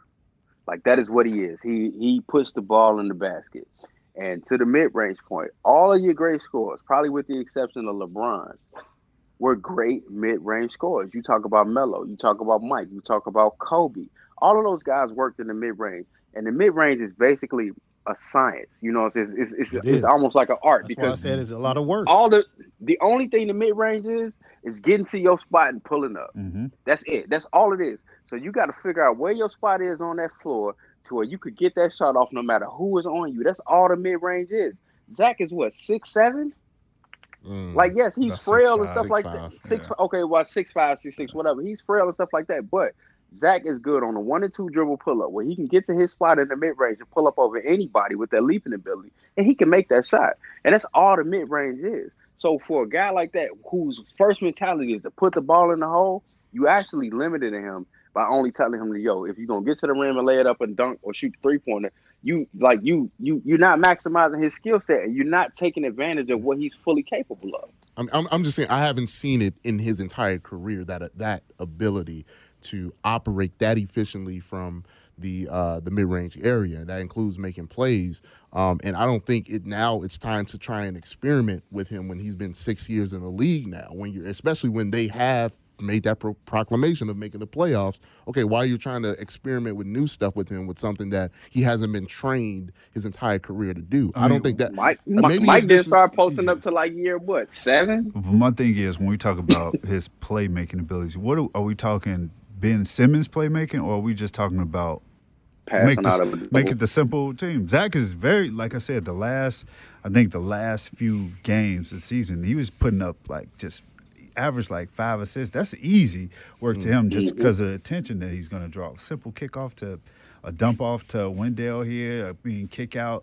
A lot of his assists come from kickouts to Lowry. But I mean, and he's a willing passer. Yeah, that's the easy part. If I'm double, get it to the open guy, that's easy. He's not like a Ben Simmons, I'm throwing the ball behind my. No, he's not that. But I mean, playmaking is just making the easy basketball plays, and I think he's more than capable of doing that. But if, like I said, we go back to the mid-range argument, all of that is just the way the league is, the way all of these teams want to play, and they don't have the personnel to play that way. They're forced. That's what's crazy. They're forcing an agenda. Not every. Which goes back I'll bring it home to you. Steven Adams is shooting threes. Right. Steven Adams is shooting threes. Boban Marjanovic is shooting threes, man. Listen, when Derrick Rose started shooting threes, that's when you knew it had got out of hand. That's when you knew the narrative was ridiculous, because we knew Derrick Rose wasn't no 3-point shooter, but he felt like he had to do it because that's where the game was going. But Derrick is actually very good in the mid range, and in that shot, in that shot that's the so-called worst shot in basketball, Derrick can hit that. Mm-hmm. And he has made it a lot. You know what I'm saying? So this is where the nerds get the game messed up, because everything just comes off of these numbers, whereas it's a feel. You know what I'm saying? You have to get out there and do it to be able to understand why that's a good shot and when it's appropriate to take that shot. Just threes and layups and dunks is boring to watch, because it even dumbs the skill level of the game down. These guys have more to offer to the game besides that. And like I said, nobody wants to see 450 guys doing the same thing. I think they're also trying to make up the talent discrepancy, that every team doesn't have that superstar. Correct. So how do you make up that difference of scoring the NFL ability? does for the parity. Right. It is, how do you create parity? It's all right, well, there's a shot outside that is worth 1 point more than these other shots. We're talking about maybe adding a 4. And I don't have the athleticism of Kawhi or LeBron. So how can I beat them? I'll just take the 3. You're supposed to coach to the talent. No, you're supposed to coach to the talent that you got. Because I'm not gonna coach to shoot the 3 if I ain't got no 3-point shooters. That's dumb. Yeah, I mean, the two greatest people that, not greatest, but I just look at why the league has evolved. They stayed true to what has worked for them. We go back to that that duo from San Antonio, DeMar and LaMarcus. LaMarcus is one of the. He will only wear dudes, you out from that elbow. Yeah, man, he will light you up. I mean, can't stop him. It's an easy 20. He posts up, turn around over you, do what? That's a lost art. But of the you, game. y'all don't think we kind of overreacting a little bit? Because look who wins though. Like ultimately, look who wins. Like the team, elite talent. a team, the elite talent that has the ability to operate in both areas. But that's Cleveland- so that's what do we- Cleveland beat regardless of like talking about how to play the game. Like elite Cleveland talent beat is going to Golden State win. without shooting a bunch of threes. Elite talent won. This is why I laugh. When the 3-point shot was not in vogue. I'm talking about when I was a shorty. I don't know if you had even. You might have been like in swaddling clothes still, TG. I used to watch Denver put up 140, 50 points consistently with minimal with no threes. threes. So the game, you can score like crazy playing the game. Right. You don't have to take 40 threes in order to score a bunch of points. No, But just play basketball. That's not basketball. Because Yeah, you that's not basketball. you put pressure on the defense when they feel like you can score from any area at any time. Not, oh man, they can really shoot from behind the arc, so we got to get out. Dude, But again, are we overreacting because a bunch of teams that don't really have a shot to win the championship? You look at the teams that we just got done talking about. Milwaukee, who doesn't have a three-point shooter as their best player, right, in Giannis. They don't. I mean, they play around him that way, but he's getting to the bucket. I see what you're saying. I think we're reacting to the fact that the product is bad. Right, but And when it comes down don't realize to it. when it gets down to the conference finals Yeah. and the finals, we see good basketball. Like I refuse to believe it's not good basketball being played in the conference finals. Yeah, but you're and in the asking finals. consumers to pay more and more money for worse product. And Can I say something? so Because basically, wait until because these teams May and June choose for to structure themselves after people that have the pieces, and they know they don't have the pieces, but because they know people are buying into the three and the dunk Yeah, for fast-paced, entertainment, yeah. which goes back to what BC said. It's more like the WWE than anything now. Oh, yeah. I Basketball. barely watched. But- I barely watched the playoffs or the finals for that reason, because the product is bad. in the playoffs, man. But that's the target. You mentioned the conference finals and the finals. So That's you're good basketball? So you're basically saying wait till May, Yeah. June for good basketball. Or buy a league pass, buy a league pass and get and that watch. one marquee game per night. Yeah. That's going to be good basketball. It's like you're asking the consumer for more and more money when the truth of the matter is the product league wide It's not is good. not as good as it used to be. They got a monopoly. Who else gonna beat them out? That's true. They got a That's monopoly. true, but still, I'm just talking I about. totally They agree got a with you. monopoly. We all gonna watch. I'm just well, BC's not. I told you I bought my league pass. Right. I mean, they I got bought my money. mine. I mean, everything goes in ways. I mean, it's just going to take I mean, we that one transitional. Yeah. Yeah, Like it's big, like like- something will change again. Like the game is ever Somebody evolving. will come. Well, they'll they be have to like, go you know, back. They have to go back and tinker the rules because they already changed the rules to take the defense out the game. Yeah. So they're gonna have to go back and change that. Yeah. So eventually we'll probably get tired of seeing, 125 to Yeah, they'll 130. I think the I forgot the name of the rule, but you can't touch a player coming off a screen anymore. Like they'll change that back. Wait, what? Yeah, you you can't. can't. You Yeah. can't. You can't like the like if Steph's coming off a screen, You can't. that guy that's You can't guarding the bump him. screener Yeah. can't bump him. You can't That's bump a him. foul now. You can't run them off of that. You can't. Oh, that's Nah. Yeah. trash, Nah, you man. the So ball- basically, he doesn't even he doesn't have the ball, but you can't bump him or impede his progress Right. to the ball. So there's no physical. Like you can't touch anybody anymore. No. Pretty much. Like Nah, I not said, really. is what the NFL's done with the quarterback yeah, to but create parity. I mean, we're getting away from the Yeah, the the mid-range, yeah yeah. the But no, topic. that is- but we could. I mean, as a society, is actually perfect for what the society wants. They want what gives me the most enjoyment, the 3-point shot That's and why- the dunk. Yeah. And That's why. That's why and- you don't. That's why you don't give them what they want. You don't give them what they want. But that's what because they're they don't paying know for. what they want. No. They don't. They don't know what they want because by you giving them what they want, you actually make them less intelligent as fans. Because this is not the game. This is entertainment now. We've moved away from basketball. Yeah. We moved strictly into entertainment. Yeah, I mean that's what it is. You look at Netflix. Look, I don't want commercials. You look at podcasting. I don't want commercials. I just want the content. I just want what I came here for. None of that extra stuff. I want what I came here for, and the game has reflected that. It changed and molded itself on our current microwave society that we want what we want when we want it, and I don't want any of this extra stuff around. Yeah. I mean, that's a bigger conversation we can have, but As far as the mid range, they both should have kept the comments out of the. He shouldn't have said anything to Joe Cowley. That's how this started. Well, Zach made some comments to Joe Cowley. It got printed up in the Sun-Times, and then KD comes in, and He be then looking for a reason to kill the Bulls. Jim Boylan has to come out and explain what he meant and what they really mean. And look, all of that could have been kept in-house. Zach, if you disagree with it, it's your game. You have the right to say, man, no, this is the way my game is going. And no one can stop you from no one can stop you from developing your game, man. It goes back to what you said. It seems like he had worked out this summer, had some new spots on the floor he wanted to attack. Mm-hmm. He gets in a meeting, they say this, and he pushes back. Mm-hmm. And all of a sudden, it becomes public. That's the only issue I have with it. It becomes public because it seemed like he pushed back. That's his right, and it's up to him to develop his game. It's not like he's a scrub. It'd be different if he was a scrub and he was just trying to get on the field or find a niche. Like, okay, I got to go out here and defend to get my minutes. That's not Zach LaVine. This guy has the desire to be a dog. You've already given what you think he is. C4 think there's a lot more to tap into. Irregardless of that, the one thing that we all agree on is that dude will take the rock and will go after it. And if you have a guy on your team that was willing to do that, and he's working hard at his craft, trying to develop his game, man, let that dude play and coach him.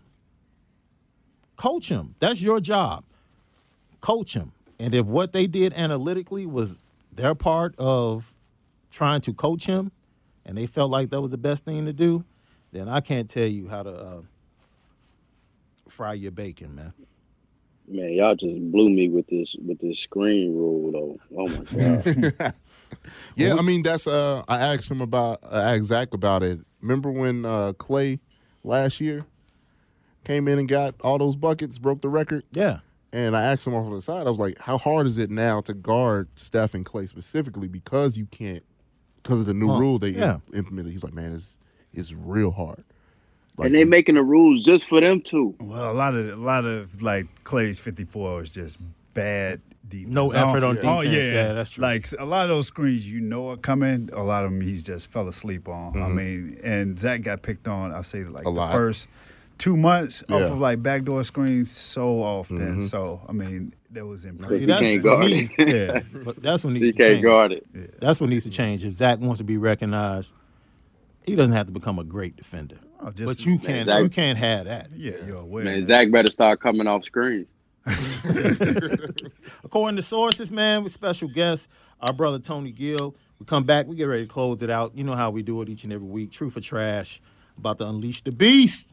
According to sources, right here. You're listening to According to Sources with BCSD and C4.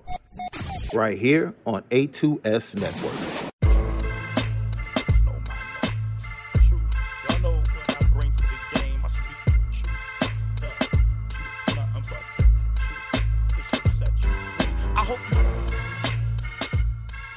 According to sources, Utah coach Quinn Snyder agreed to a long-term contract extension. According to ESPN, terms have not been specified as of yet. C4, I saw on social media you said well-deserved. Mm-hmm. Truth or trash, Quinn Snyder is one of the top 5 coaches in the NBA. Yeah, I'll say so. I mean, I just look at what he's been able to do there in Utah just the last three years, getting that team to the playoffs. I mean, player development and just some of the moves they made. I mean, we talk about small markets and the things they need to do to remain competitive. I love Utah, man. Yeah, I mean, Utah has done that. Utah is a perfect example of that. I would definitely say, he's one of the top 5 coaches in the league. Yeah, I 100% agree. I just ran through them, in my head, who I thought the 5 coaches, and he's in that conversation, along with what they're doing in Denver. I love Mike Malone. I love what he's doing out there. I mean, again, not a destination city. I think we've all been consistent saying they should have never let Mike Malone leave Sacramento. Yeah, facts. Well, I don't think Sacramento should have let Dave Yeager leave Yeah, either. yeah. I mean, some of the stuff offensively that he does, man, it's definitely different. I mean, especially like how he had them off playing last season. Yeah. I mean, we'll see if Luke Walton can replicate that. But But yeah, that's certainly deserving. I'm glad they're sticking with him long term because I mean his effect on Donovan Mitchell and allowing him to grow the way he has, when a lot of teams didn't see this out of him. I mean, they did, and they got it out of him, in Utah. So yeah, it's much deserved. Going back to Zach LaVine, he's a 37% three-point shooter, 35% from the mid-range. Truth or trash, Zach LaVine can get to 40% from the three-point range this year. truth. Me? I mean, Yeah, I think true. You think he can shoot 40% from three? Yeah. Yeah, I think that's in his wheelhouse. He gonna shoot enough of them. Yeah, exactly. Yeah, I mean, so I mean, it's just all about where you're getting your threes and how you're getting your threes. If you're taking like pull-up three-pointers, a little bit more of a difficult shot. But if he's, catching the ball, I mean, just not too many when there's like whatever it's called. I mean, just getting good shots is tough. I mean, but if he's like on the ball most of those threes, I think that'll be difficult. But I think 40 is definitely not out of the question. That is. Oh yeah, and go truth ahead, on Boosie. Quinn Snyder. Truth on Quinn Snyder. He's the only coach I know with a law degree. Yeah, Yeah. that too. Facts. That too. Truth or trash, New Orleans rookie Zion Williamson has avoided a severe injury to his right knee, but is expected to miss a period of weeks to start the regular season, according to Adrian Wojnarowski. Looks like 2 or 3 weeks. The Pelicans are going to be very safe with this knee injury and bringing Zion Williamson along. Truth or trash, Zion Williamson needs to drop about 10 to 15 pounds 30. if he's Ooh, going to stay healthy. he in the wrong place to do that. Yeah, exactly, man. Tell me, man.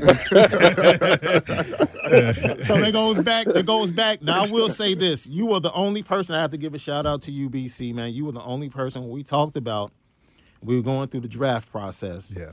And I forget who I said. I think I might have said New York somewhere. And I forget who you said, but we were talking about what's the best fit. I wanted him in Atlanta. You wanted him in Atlanta with Trey. You did. Yeah.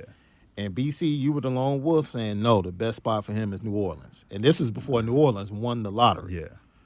You still feel that way? Yeah, absolutely. I mean, I think now he has a weight problem, but that's That's been the above case. and beyond. Yeah, I mean that's been the case already. But I mean, as far as like talent in terms of draw, keeping the buzz in that city, and even bringing in a fresh buzz like post Anthony Davis, like people are actually higher on Zion right now than they was on AD when he came in. And I think they see bigger things. I mean that remains to be seen, obviously. But in terms of like right now where he is, yeah, this is the best situation for him because they really have nothing, and he's the only thing. All right, truth or trash, he needs to lose. I'll throw it out there 30. How much is he now? 280. My thing is if he's already short for his position, I worry about him losing too much where he doesn't have the Same the power. physical advantage that he can move some people off block when they're trying to post him up. That's what I worry about. So I don't want him to lose too much, but he does need to lose some weight though. I don't think so. He's Charles Barkley, man. Okay. I mean, it's still tough because when Charles came into the league, he was a man. Like, this is still a kid. Yeah. So when we talk about losing weight, like, he's still potentially growing. Still growing. Yeah. So that's the dangerous thing. I just think they need to be.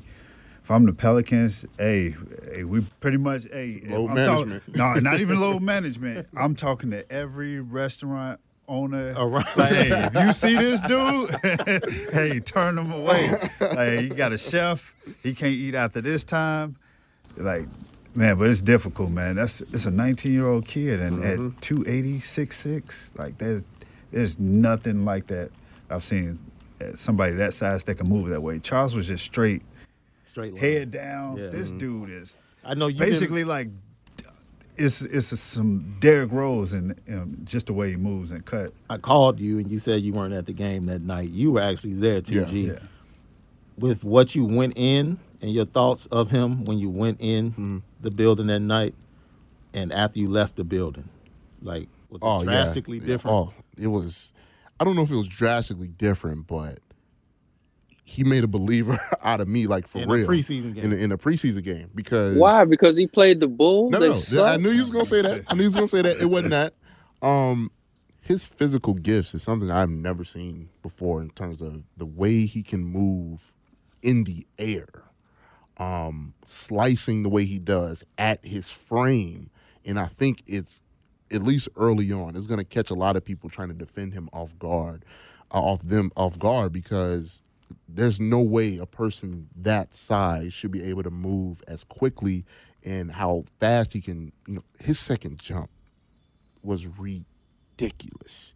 Like, dudes are still on the ground. He's already made his second jump type of quickness off the ground. And it was amazing to see that in person. Yeah, and I think just watching that game at home, there's not too many. There's a few like freak athletes in terms of just being freaks physically in the league where they just catch you off guard because you've never seen it. You've never had to anything defend like it. that. I think Russ would be in there. Derrick Rose Rose would was. be in there. Yep. LeBron, of course. Like Giannis now. Like there's just I haven't seen Kristaps there. We haven't seen what do I do? Right.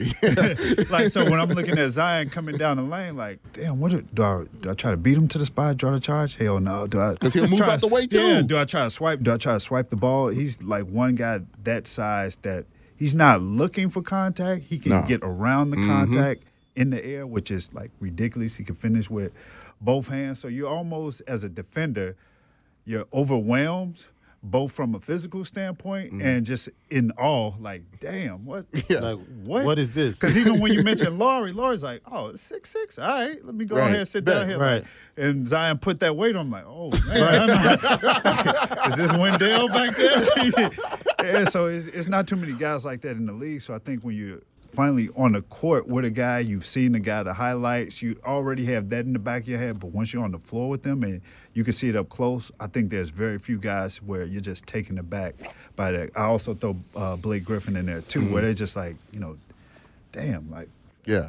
what am I supposed to do? I've said, since I saw his first clip as a sophomore, I was like, we won't know if he can play basketball until he gets in the league. Right. And now he's at the league, and it's like, I still don't know because he's just that physically dominant when he The plays. one thing that I like is how New Orleans use him or look to use him.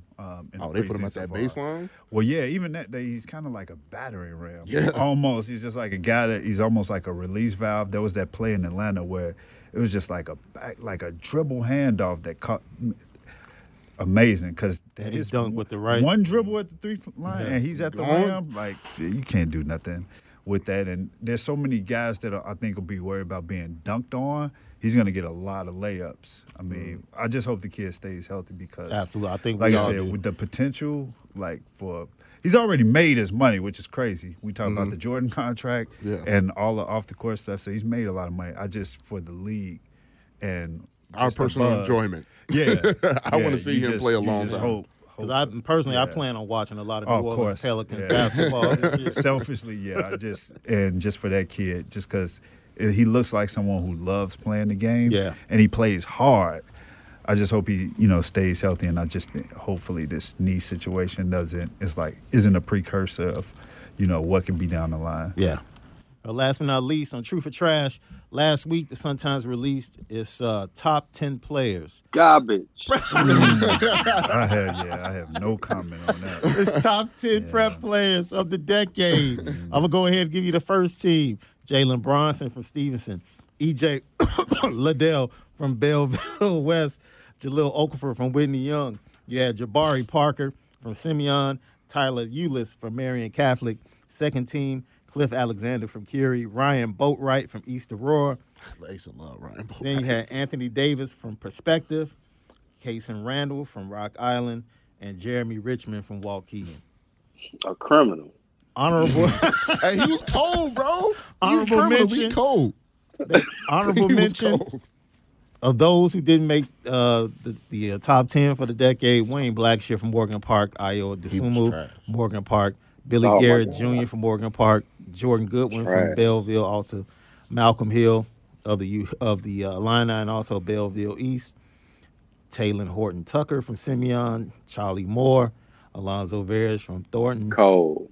He was cold. Kata Bates Diop, Normal Uhide, Charles Matthews from St. Rita, Zach Norvell from Simeon, Kendrick Nunn from Simeon, and Fred Van Vliet from Rockford, Auburn. I'm just gonna say this selfishly, as a Mustang, dude can't win 2 state titles and darn it have a triple-double averaging 30 and not be in the top 10. That's ridiculous. Ryan Boatwright can get the hell up out of here.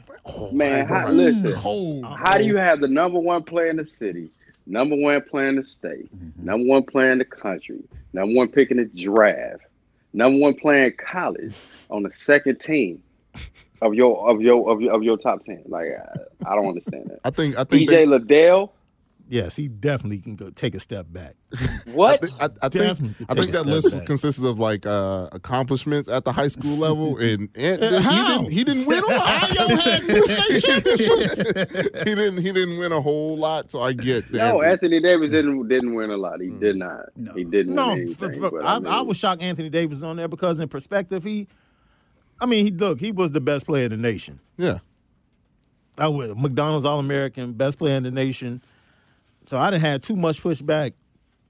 Once again, Ayo averaged 30, 10 rebounds, and 9 assists, and had 2 Cliff state could have titles. Cliff could have got honorable mention for me. They could have got Cliff about it. Cliff was a McDonald's All-American. Cliff was so man, he was overrated, bro. Big time. Hey, I'm with you, big DC. time. I don't care. I He don't was, care. hey, he was overrated like Wayne Blackshear, big time. Other than Anthony Davis and Jabari, and Jaleel, I don't care who you take off this list.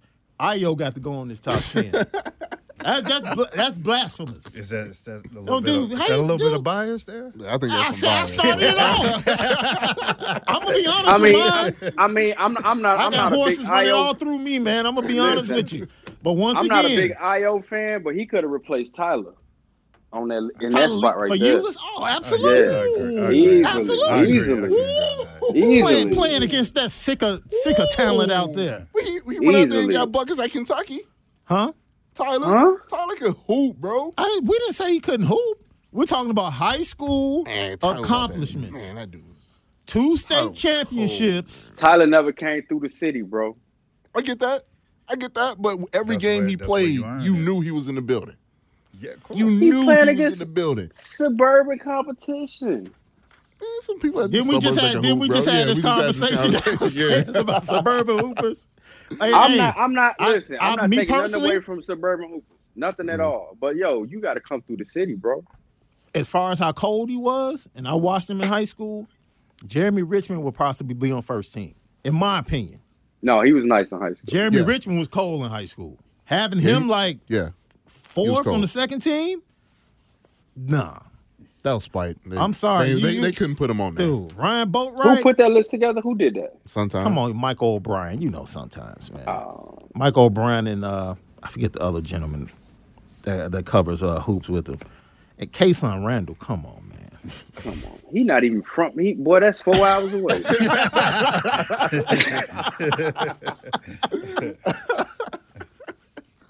Boy, you are stupid. Yeah, Hey, man. tripping. Boy, Rock Island, man, he could go in the Iowa Hall of Fame or whatever. Yeah, he is That's close. right That is there. closer to Iowa. That's right there, man. According to sources, A2S, man. Hey, Tony, man, tell everybody where they can go subscribe right now to No Zones, where they can find you on social media, and what you're going to be doing following the Bulls and some other stuff this season. Yeah, man. Big season for No Zones. We just released an episode yesterday with the Athletics' Darnell Mayberry. He got in a Laurie, so he's on par with y'all with the Laurie take. So he went in. So if you want to check that out, anywhere you get your podcast except for Spotify, they are direct competition, so we can't put it on Spotify. But No Zones with Tony Gill, new episodes every week. We're going to be posting right after Bulls home games this season. Nice. So after every, Nice. I mean, Nice. Chris, That means whenever we can Chris pull actually up- tune in to you guys instead of watching that stuff. Well, our boys gonna NBC be on Sports. NBC. Oh, they I'm still got not the talking trash about. I'm not dudes talking up? about post game. Yeah, matter of fact, Oh, the Bulls as outside. soon as the Bulls are over each and every game, tune into our boy Jason Golf. Congratulations, man. Yeah, shout out to Jay Goff. Post Yeah, most game definitely. show, brother to friends, all of us in here, man. And I told TG just a short time I've been able to spend time around him, how gracious he's been with me just with his words. Yeah, real dope dude. So really good dude, and yeah, congratulations, man. Much success. But I wasn't talking about pre and post. I'm talking about that other show with those three dudes. So they got that brought comes back on for after another that. season. Yes. Yeah. That's a show. Yes. Yeah. Wow. They I did. didn't know They did the numbers. They did fairly well enough to bring them back. Okay. Put it up. I Yeah. didn't know that was a real show. Yeah. It was a real show. I like them. I like they cool. It's not a real show. So they took the starters idea and they ran with it and they localized it. Yeah. And now y'all got a trash program to watch. That's fantastic. But NBC's To go doing along that with- everywhere. They got NBC They go along Portland. with this They got trash one. team. So it's a trend. Yeah, no, it's something that That's the thing. NBC That's has their thing. done across the Their entire niche, market. shall yeah. I say. But follow me on Twitter at TonyGill670 and all Absolutely. that. So we can have fun with that. So.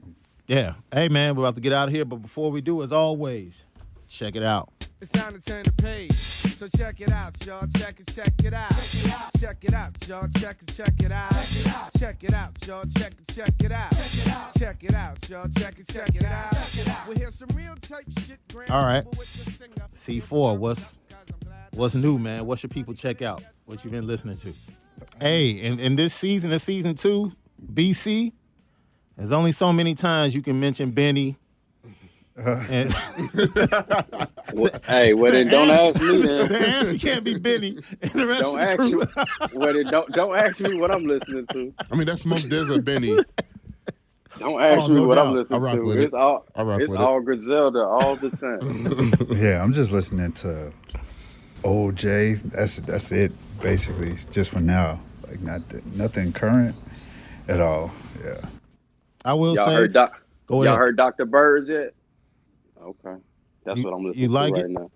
Dr. Birds. Yes, sir. Dr. Of course, Birds, it's you heard it Griselda. there. That's all I'm listening to. That's what BC is. Check it out. All right, that's Dr. one. Birds. You got 2 more for your quota for season 2.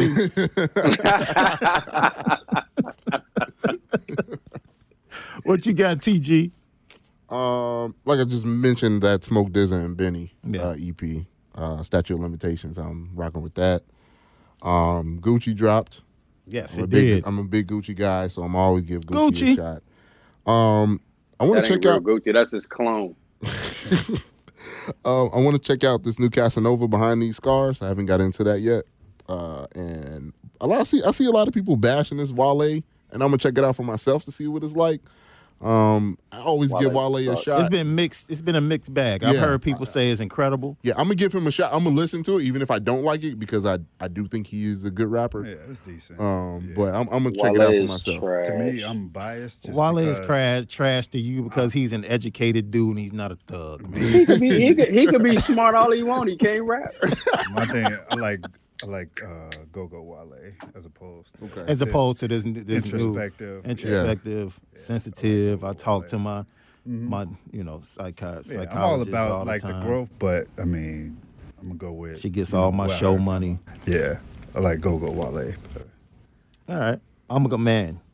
I was gonna go with the Wale. I did give it a listen on my trip down to Nashville, and on the way back, I was forced to listen to Fantasia. Oh, wait, new Fantasia? The new Fantasia, I yeah, it did. just New dropped. Fantasia. Yeah, and she'll be here know she had no November. She'll be music. here November the 11th. I'm being forced to go to that as well. So I'll be going to I'll that check that out. concert. I actually saw her last year at the Barclays. She wasn't the headliner. Charlie Wilson was the headliner, and it turned out to be a fantastic show with Charlie Wilson and Fantasia. So I'm not too mad about going to see it here. I can deal with that. And I actually this group called Lucky Day. Check them out. Lucky Day, Daye. My daughter put me up on them.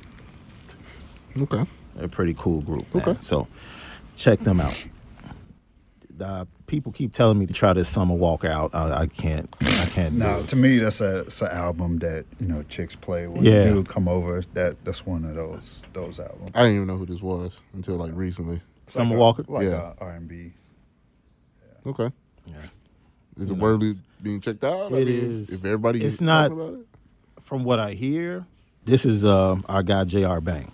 J.R. Bang said it is pretty much a low budget Ari Lennox project.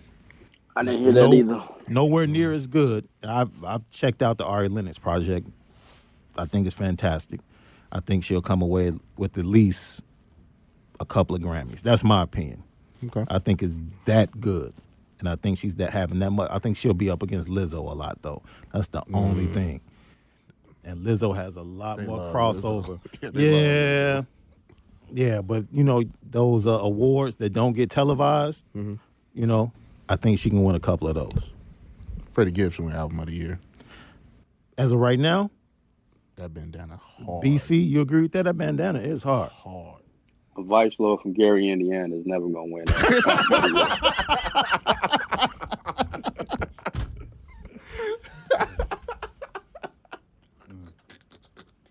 I'm just saying. That's that Inglewood in you, boy. That's that Inglewood. But you heard it though, BC, right? Yeah, I heard it. I like Gibbs. You think that's the album of the year? Man, that album so Do I We're think it's already the in album of the the year? fourth quarter, so it's so No, cold. because it's not commercial enough. I don't see. I haven't heard a rap album specifically better than Bandana this year. I can't name on you the one. top. All the Like that. albums that you like this year, none of them better than Bandana. Yeah, off top. And I don't even I'ma like be Freddie honest Gibbs with like that. To be for real, I never liked Freddie Gibbs like that. This Freddie album always had bars. super cold. Were you around BC when Gibbs used to come up to ICB and do interviews no. with Bang? Like No, you didn't know that was this. when he, This was like when he was first starting. He would be at ICB like every other weekend for real. Oh, when talking he to was first Bang. starting. when he was first starting. Yeah, Talking to nah, Bang. I know Gibbs through other channels, but I mean, everybody came through ICB though. That was a low key hot spot for talent. You remember the first time you Chance spit for you? Man, listen, man. I was just watching Hustle and what's that show on Netflix? Yeah. Oh, with him and what was T.I. that him? and T.I. Cardi B. and Cardi B. Bro, Yeah. he is such a disappointment to Chicago, man. Chance? Such a disappointment. Yeah, Rhythm and As flow. a rhythm and flow. Rhythm and flow. You talking about as a person? Yeah, check out. That's another thing to check out. Check out Rhythm and Flow. We have to do a whole podcast on that, man. Well, you've That had a was- problem since you said he was never independent and he really didn't give that money to CPS. Yeah, I mean, but I got other problems with Chance now, but nah, man. That don't get me started. That was disappointing. That's all I'm It going was very to disappointing. on our show. That's something I won't discuss on the 50,000 watt station. Is Chance the Rapper? I just won't do He just it. refused. Nah. refused to Man, do he it? rapped for us in Nah. ICB, and I was like, a year later, I'm like, who? This dude? Really? Okay. All right. ICB was definitely an experience, man. We pulled Chief Keef off the street one day. Him and Jeremiah talking in front of the studio, man. It was an Yeah, that place experience, was man. cracking. It was cracking. A2S, man, we're about to get out of here as always, man. Once again, we appreciate much love to our special guest today, Tony Gill, executive producer of the Lawrence Holmes Show over at 670 The Score, WSCR. You can follow him on Twitter at Tony Gill 670. You can follow him all year. He'll be giving you plenty of audio and video from Bulls practices, post-game, pre-game, doing everything. Of course, C4 will be doing the same thing. C4, you working on anything coming up for GQ? Any Yeah. sit downs? Still. some Still in stuff the under process? wraps, This dude Yeah. always want to keep it hush hush, man. So, yeah. I don't like speaking on things until they like actually Until it's completed Yeah. and done. I was just watching Rap Radar, and they have the same feeling because they were talking about how they got the Jay interview, and Jay has stiffed them like 3 other times when they thought they had the interview, I can imagine. and it got changed the day of. Mm-hmm. So when he called them that day, they flew out, and he was like, "Make it happen." And they said the entire time they were waiting for the call. He did his boy B dot like that? Yeah, they said Jay rebuffed the interview or changed the interview like 2 or 3 times on them before they said the last time he wanted to do it is when old girl came out and coming at Beyonce. It was saying your husband was a drug dealer. Mm-hmm. And instead of doing the interview, he just went in the studio with Pusha T and decided to handle it that way. I guess B dot need to evaluate their friendship. Shit. But it just goes back to the point which you see for me. I guess it's never done. Oh, of course. until it's done, because it can always change. Yeah, especially when you're dealing with, other people, their schedules, different entities. Nothing is never really set in stone until it's finalized. Yeah, as always, man, 3 dudes from the game who love the game, talking about the game. A2S. Go follow us now. iTunes, Spotify, every platform you can find us. SoundCloud, man. Download, subscribe to us. The premiere, we got a lot more. Next episode, we'll be talking to Sekou Smith and some other things. Jackson State's finest, Yes, baby. sir. Jackson State's fine. A2S. We out of here.